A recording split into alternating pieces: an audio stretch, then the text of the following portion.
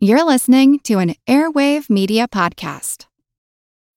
When you need mealtime inspiration, it's worth shopping Kroger, where you'll find over 30,000 mouth-watering choices that excite your inner foodie. And no matter what tasty choice you make, you'll enjoy our everyday low prices, plus extra ways to save, like digital coupons worth over $600 each week. You can also save up to $1 off per gallon at the pump with fuel points. More savings and more inspiring flavors make shopping Kroger worth it every time. Kroger, fresh for everyone. Fuel restrictions apply. If you live in the northeastern United States, you've probably heard about Lyme disease.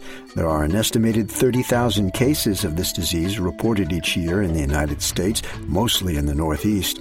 But for years, Lyme has often gone undiagnosed. I'm Jim Metzner, and this is The Pulse of the Planet. The number of cases is going up all the time. Part of that is probably related to the fact that there's increased reporting as people understand it better and know about it. There's more reporting of the infection. Ann Zajac is a professor in the Veterinary College at Virginia Tech. It's believed that the deer tick is really responsible for the majority of transmission of Lyme disease. That tick picks up the infection in the larval stage, usually, when it feeds on a small rodent, mice usually, and then it's able to carry the infection with it as it goes through its different life stages. Lyme disease is particularly worrying to people because we believe now probably there are impacts of the disease that go beyond an initial period of fever and pain.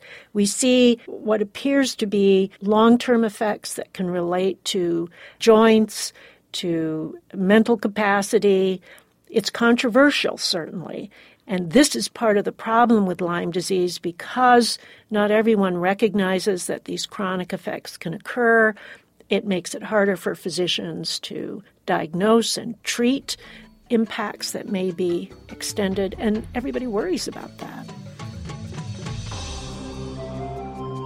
We'll hear more about Lyme disease in future programs.